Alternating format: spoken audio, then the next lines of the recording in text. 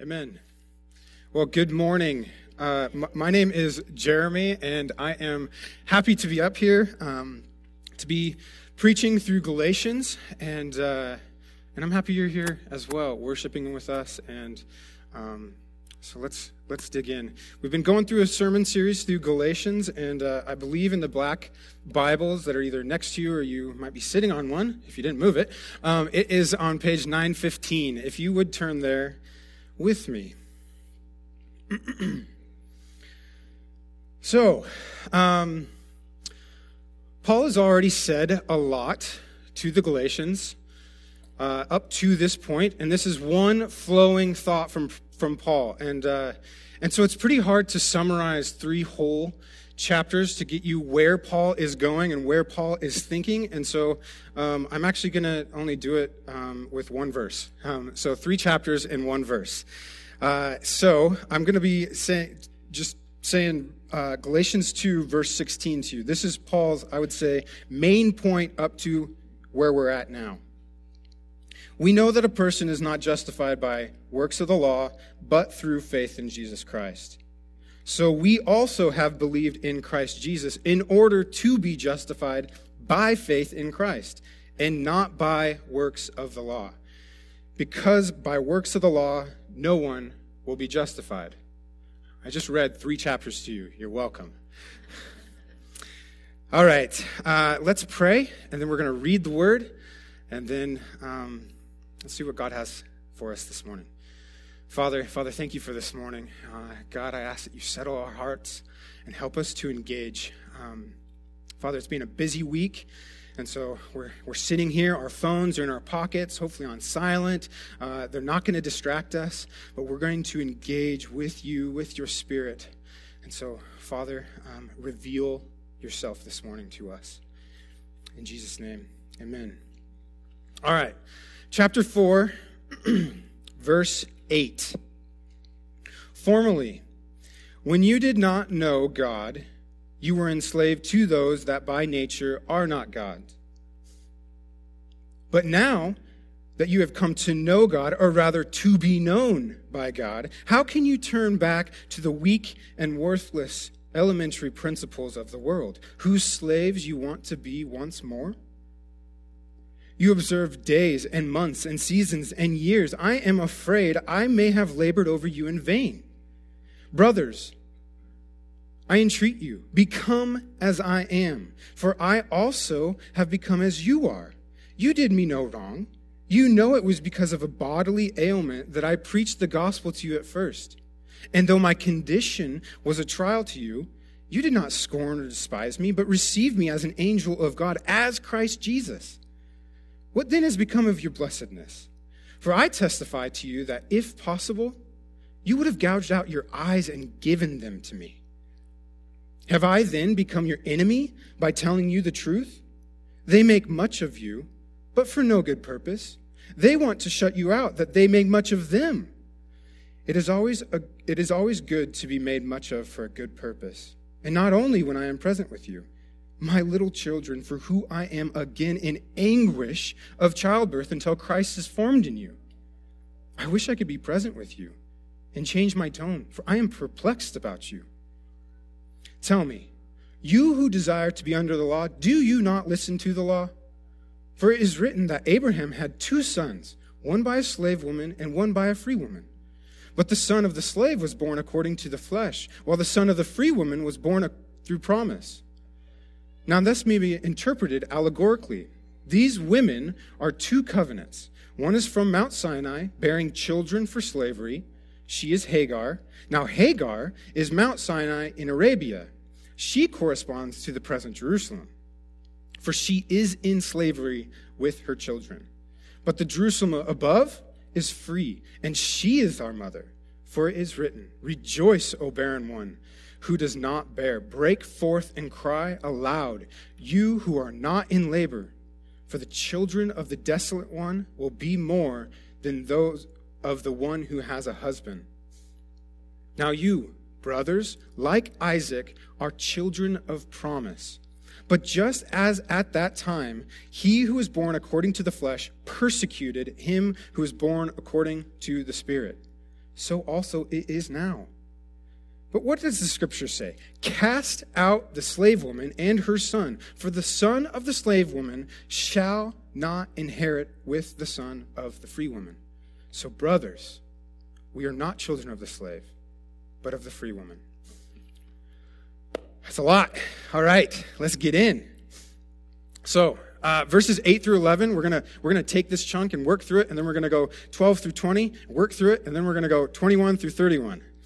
I have a lot I would like to say this morning that I don't get to because of time, but I would encourage you, if there's anything in this that doesn't come out in the preaching this morning, I would love for you to dig in it by yourself on your own time, but also this would be a great questions to bring up in our MC groups and conversations with other brothers and sisters in Christ.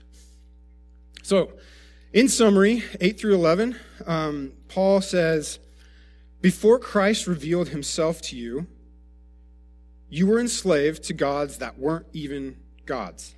And then you came to know God, or rather, you found out that God knows you and loves you, and that God is personal and he can be known. And now you're going to turn back to those things that once were, to the weak and worthless elementary things, to those basic concepts of the way of life you were living. You're going back to gods, little g, that aren't really even gods, to the demonic bondage that held you. And now you think by observing the law, it will justify you before God. Church, Paul is making some very serious statements here. So justification by grace alone, through faith alone, in Christ alone, is a very, very serious matter. When we begin believing that our works, our good deeds, the fruit seen in our lives, or how we feel about ourselves because of those things, contribute to the work of Christ on the cross for our salvation, we actually become worshipers of ourselves and of other gods, and we are actually completely at odds with the good news, the gospel of Jesus Christ. We become enemies of Jesus Christ. So Paul even says it's as if you never even heard the gospel. So for these Galatians, turning to the Jewish law is like turning back to their paganism. It's the exact same thing. For us to turn to the law, to be justified by our works, would be like returning to our life before Christ. The ESV Study Bible has an interesting note on this, that legalistic superstition and demonic domination are extremely closely linked. Both bring enslavement, not freedom. Paul uses words like enslaved and slavery and such, and I think oftentimes our Western minds go to a place of 17th, 18th century slavery. But I actually want to direct us towards kind of a different thought when we hear slavery, because I believe Paul is actually talking more about like an indentured servant, one that is in bondage and paying a debt to the master to become free. So when we hear slavery, when we hear enslaved, I want us to go to that kind of thought, that a debt has to be paid as an indentured servant. So for us as believers, in this cultural moment, and right now, what are the things that we're enslaved to? What are the weak and worthless principles of the world that maybe we've turned back to, or maybe we have yet to come out of? So the way of the world of non-Christ followers, those that reject the gospel of Jesus, the way of the world is to fulfill the desires of the eyes. I see, I want, I desire anything outside of me, it's going to be mine. To fulfill the desires of the flesh with gluttony, with food, drink, with sex, whatever my inner body wants, what I desire, I'm going to have. And then also with the pride of life, the pride in possessions of what I have, and living as if a hedonist, like there's, brothers, let's eat and drink for we die tomorrow, let's live it up as a hedonist. So The weak and worthless elementary principles of the world and our culture right now, I believe, are telling us this. I am what I do. My job, my way of life defines who I am. I am what I have. My possessions prove my worth. I am what other people say about me. I'm an individual. I'm my own person.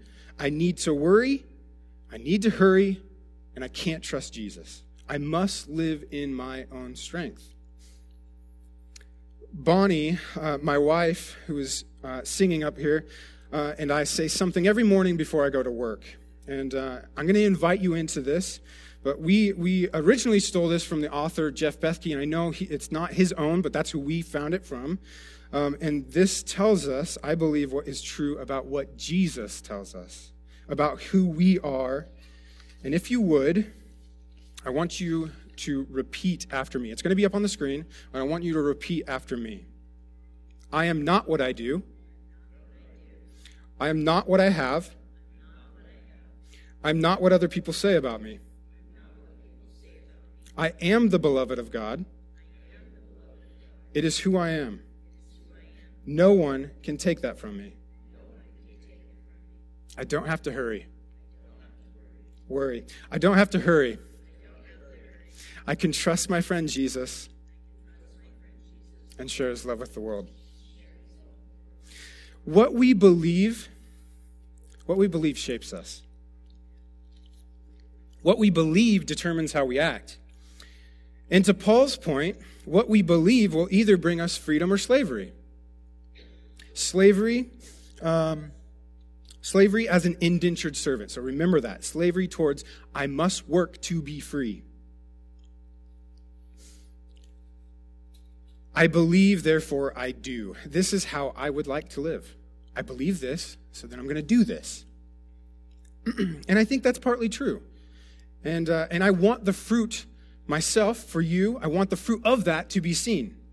But actually, I think it's actually the other way around we need to look at how we live our lives and what is true. What I do actually tells me what I believe. I do, therefore, I believe blank. So this is looking at the fruit of our life and tracing it back to a root belief. This is commonly used in biblical counseling, to see the fruit of our life and to trace it back and go, why do I do what I do? How does this connect? So the Galatians began believing that circumcision and the observing of days and months and seasons of years, by keeping the moral law and much, much more, the Jewish law, would make them holy and righteous before God. In that was their salvation. They were doing these things so that God would accept them, and because of those things, they found salvation. Now, nobody in our church is preaching this directly. Nobody preaches that right now. Even in our world, you don't ever hear that. You got to follow the law in order to be saved. Like, if anybody has been preaching that to you, they're wrong. But I think there's something that connects with where we're at right now. Because when we believe that our worth, our identity, and our comfort, our salvation is in what we do, in what we have, or what other people say about us, isn't that the same thing? Is that not law? The world elevates these things above all else. Just look at social media. Look how this connects to social media right now. I am what I do. I'm going to post it so you give me feedback. I am what I have. I'm going to post it so you give me feedback.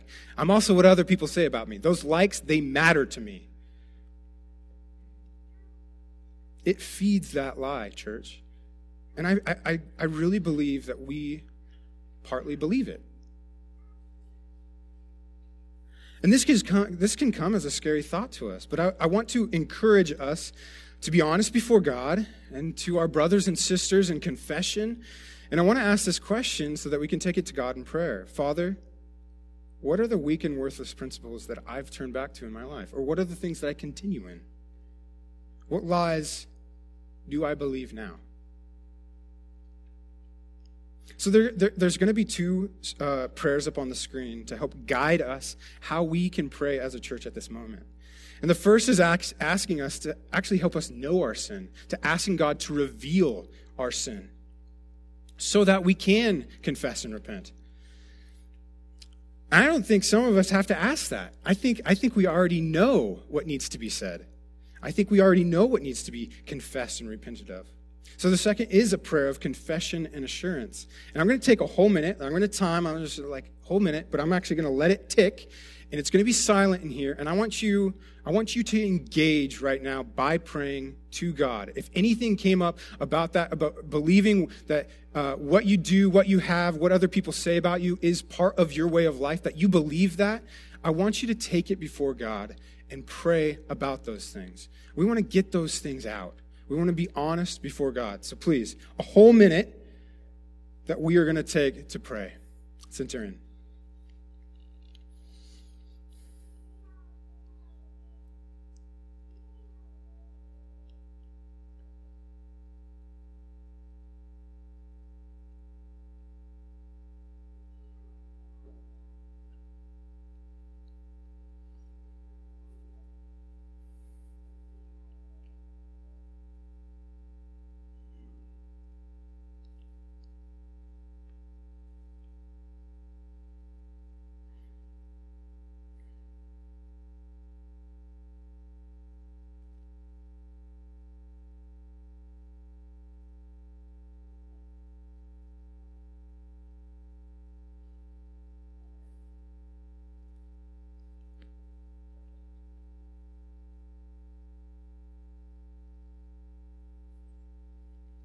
Father, help us. Spirit, guide us.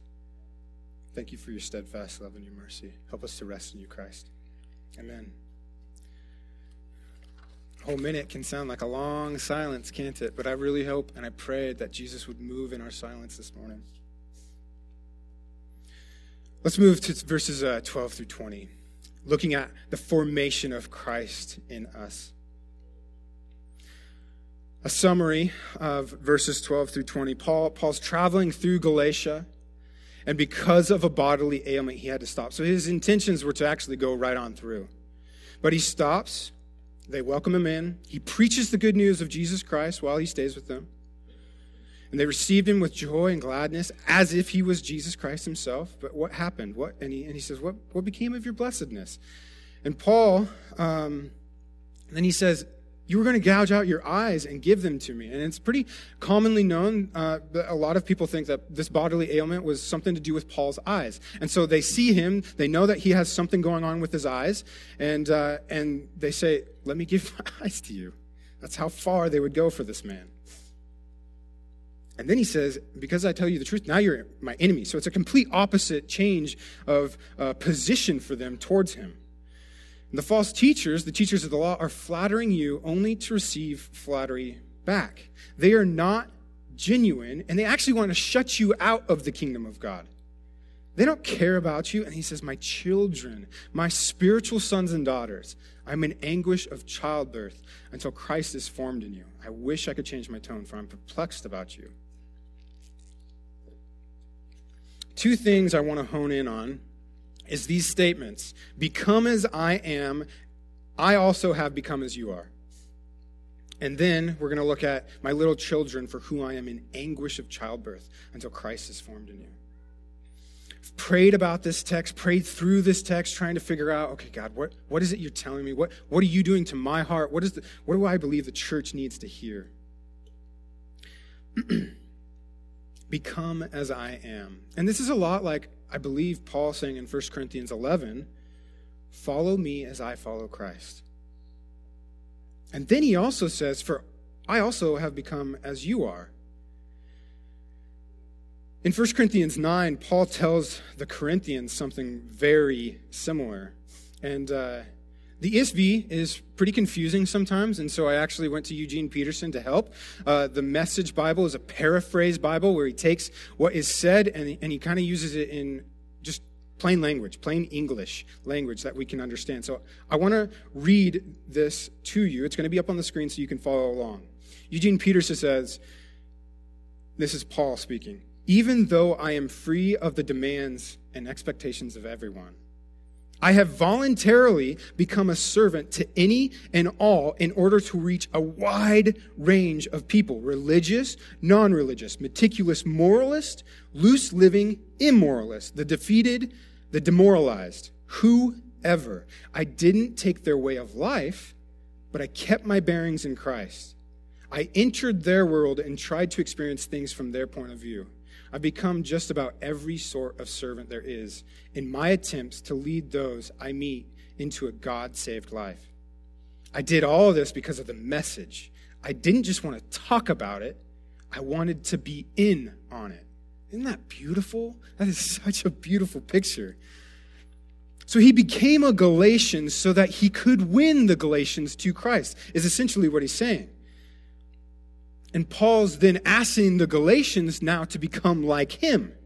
He's asking them to suffer for the sake of Christ. He's asking them to live in the freedom that Christ brings us. He's asking us to live in the gospel. Even more, though, this is about their faith. This is about their position in Christ Jesus. Paul is addressing their belief about who they are and about who God says they are. Become as I am. What is it that you are, Paul? He's free. He's free. In Christ, we are all free. We're free from the Mosaic law. We're free from the law given to the Israelites in the Old Testament. The law that the Galatians never knew, because Paul didn't preach that to them. And now they're following it. They're observing the days and months and seasons and years, referring to the ceremonial laws that the Israelites followed. And all this law talk, they're following it so that they can be in right standing with God. He is completely free in Christ, Paul is. He's not enslaved. He's not paying off a debt as an indentured servant. So he's saying, become as I am, brothers. He's saying, I entreat thee, brothers, become as I am. Be an heir with Christ. Be a child of God. Be a child of promise. This freedom that he speaks of, this freedom that is in Christ, is formed in us from inside. It's not produced by us. It's not produced by doing these things so that we earn our freedom. This is where Paul says, I'm in anguish of childbirth until Christ is formed in you. And I know it could be hilarious to make me, to say a joke about a guy saying something about the anguish of childbirth. But I think it's a very serious picture about how Paul feels right now. This is his spiritual children. I mean, he's poured his life into these people, and he's going, now you need to be reborn. What I did for you, all the things that I've gone through for the gospel to get to you at this point, it doesn't even matter if you're turning back to the way of the law. So yeah, this is affecting Paul. But it's not just affecting Paul, because it's about Paul's lover of his soul. It's not directly about Paul. It's about them forsaking Jesus. And he's going, I'm in anguish over this. It's as if you need to be born again. It's as if I need to start with you all over. Christ isn't being formed in them as they're turning to the law. And if Christ isn't being formed in them, what is? What is forming them? Legalism is forming them. The teachers of the law are forming them. They're finding their identity and their worth. The Galatians are finding their identity, their worth, and their salvation in what they do, in what they have, and what other people are saying about them. They're finding their worth in these false teachers that are trying to entice their ears and get them to come into a way of life that doesn't produce freedom. It produces slavery. Selfishness and pride is what is being formed in them. Arrogance and self-reliance is what is being formed in them. They're being conformed to a way of the world and not to the kingdom of God.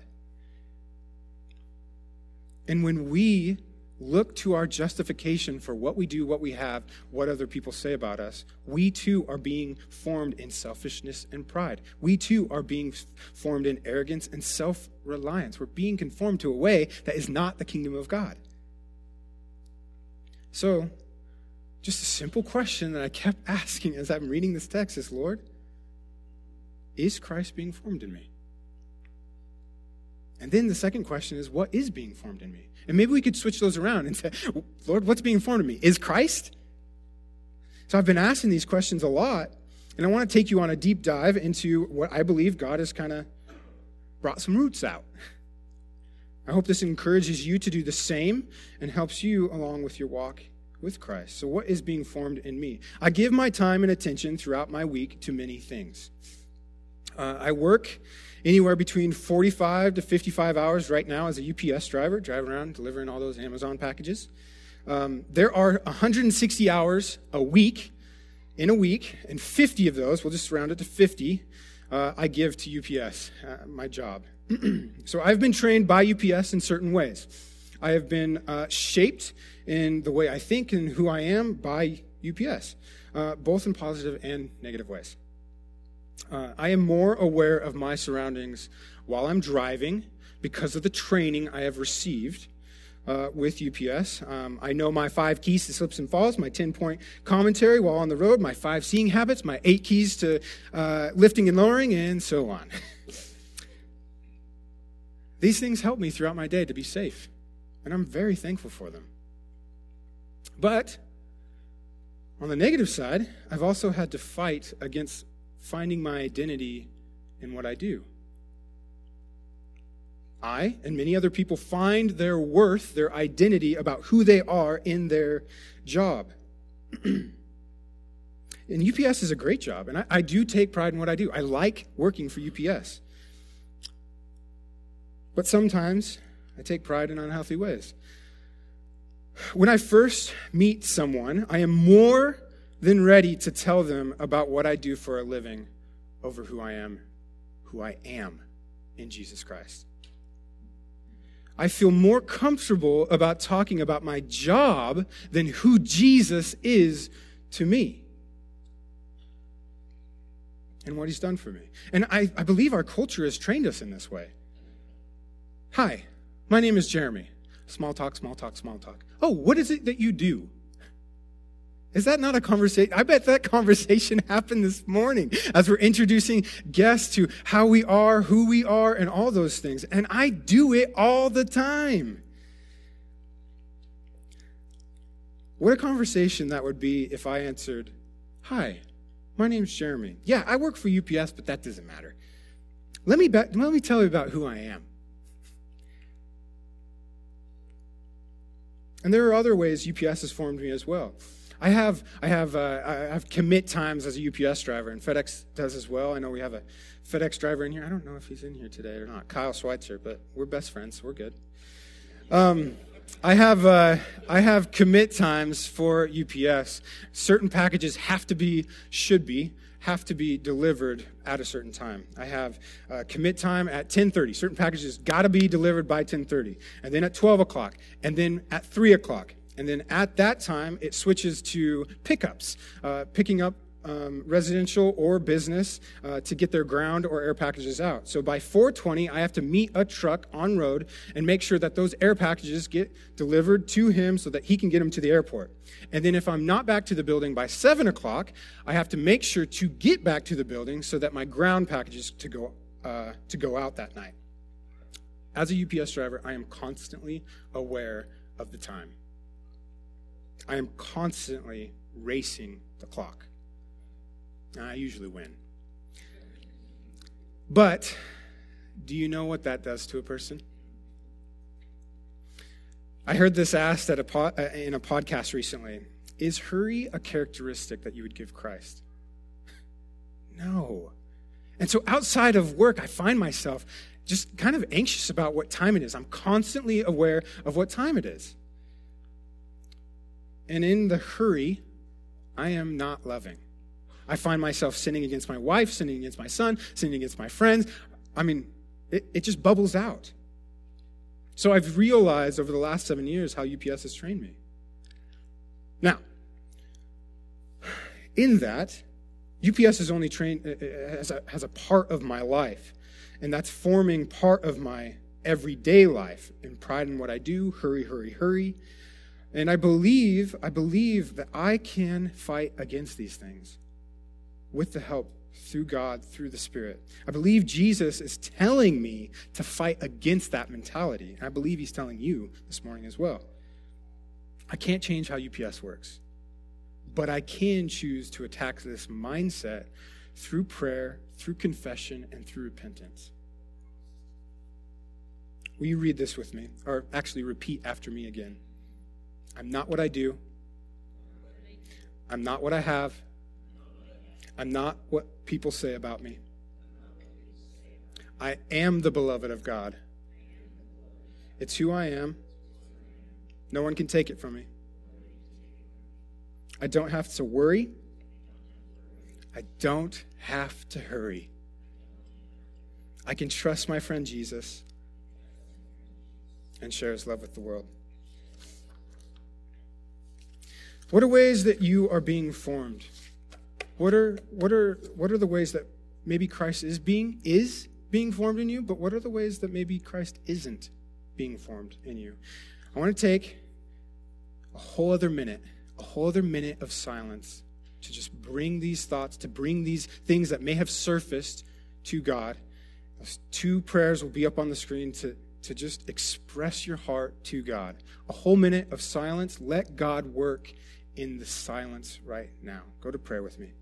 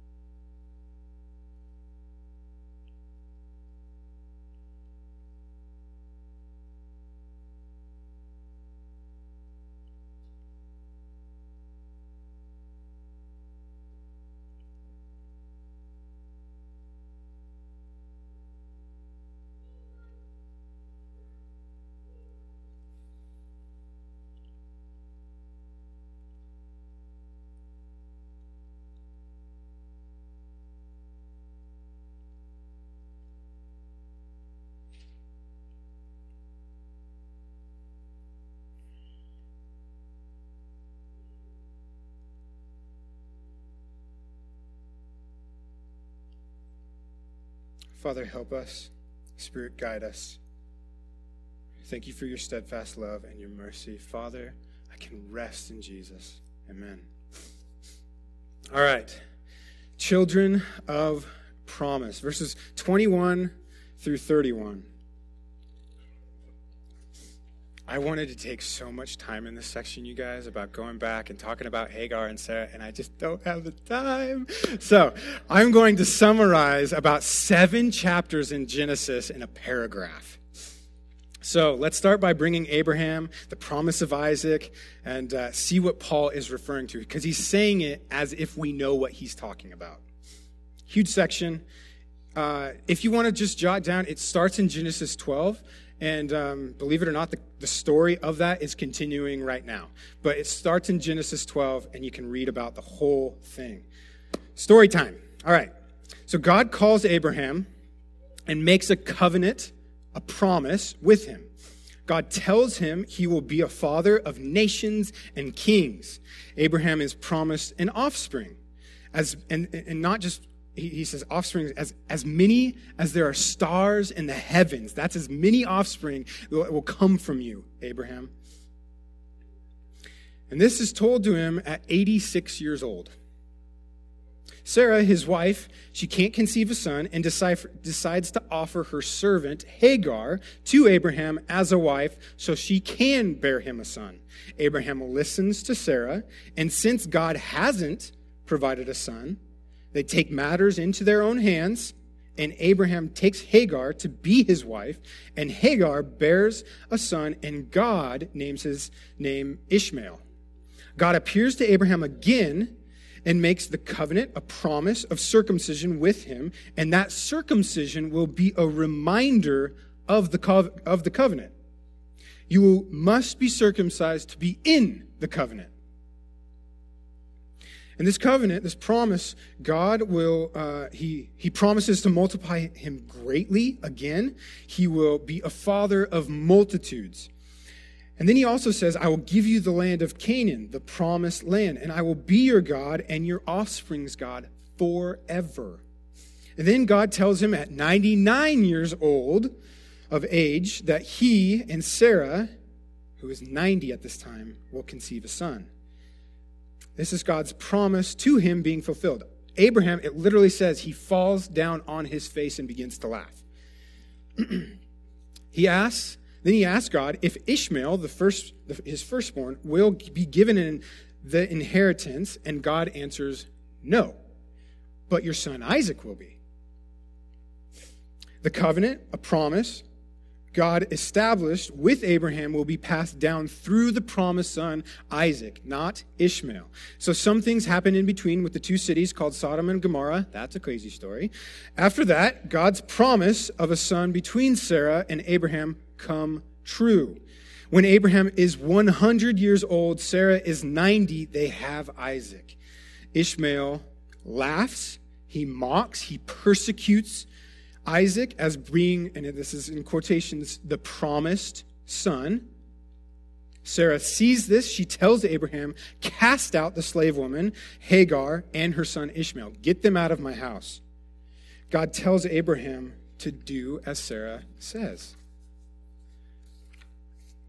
Because Ishmael will not have the inheritance that is promised to the son Isaac. But God promises to take care of Ishmael because he is Abraham's son. But he still sends them away. He casts them out. They're out of the family. All right.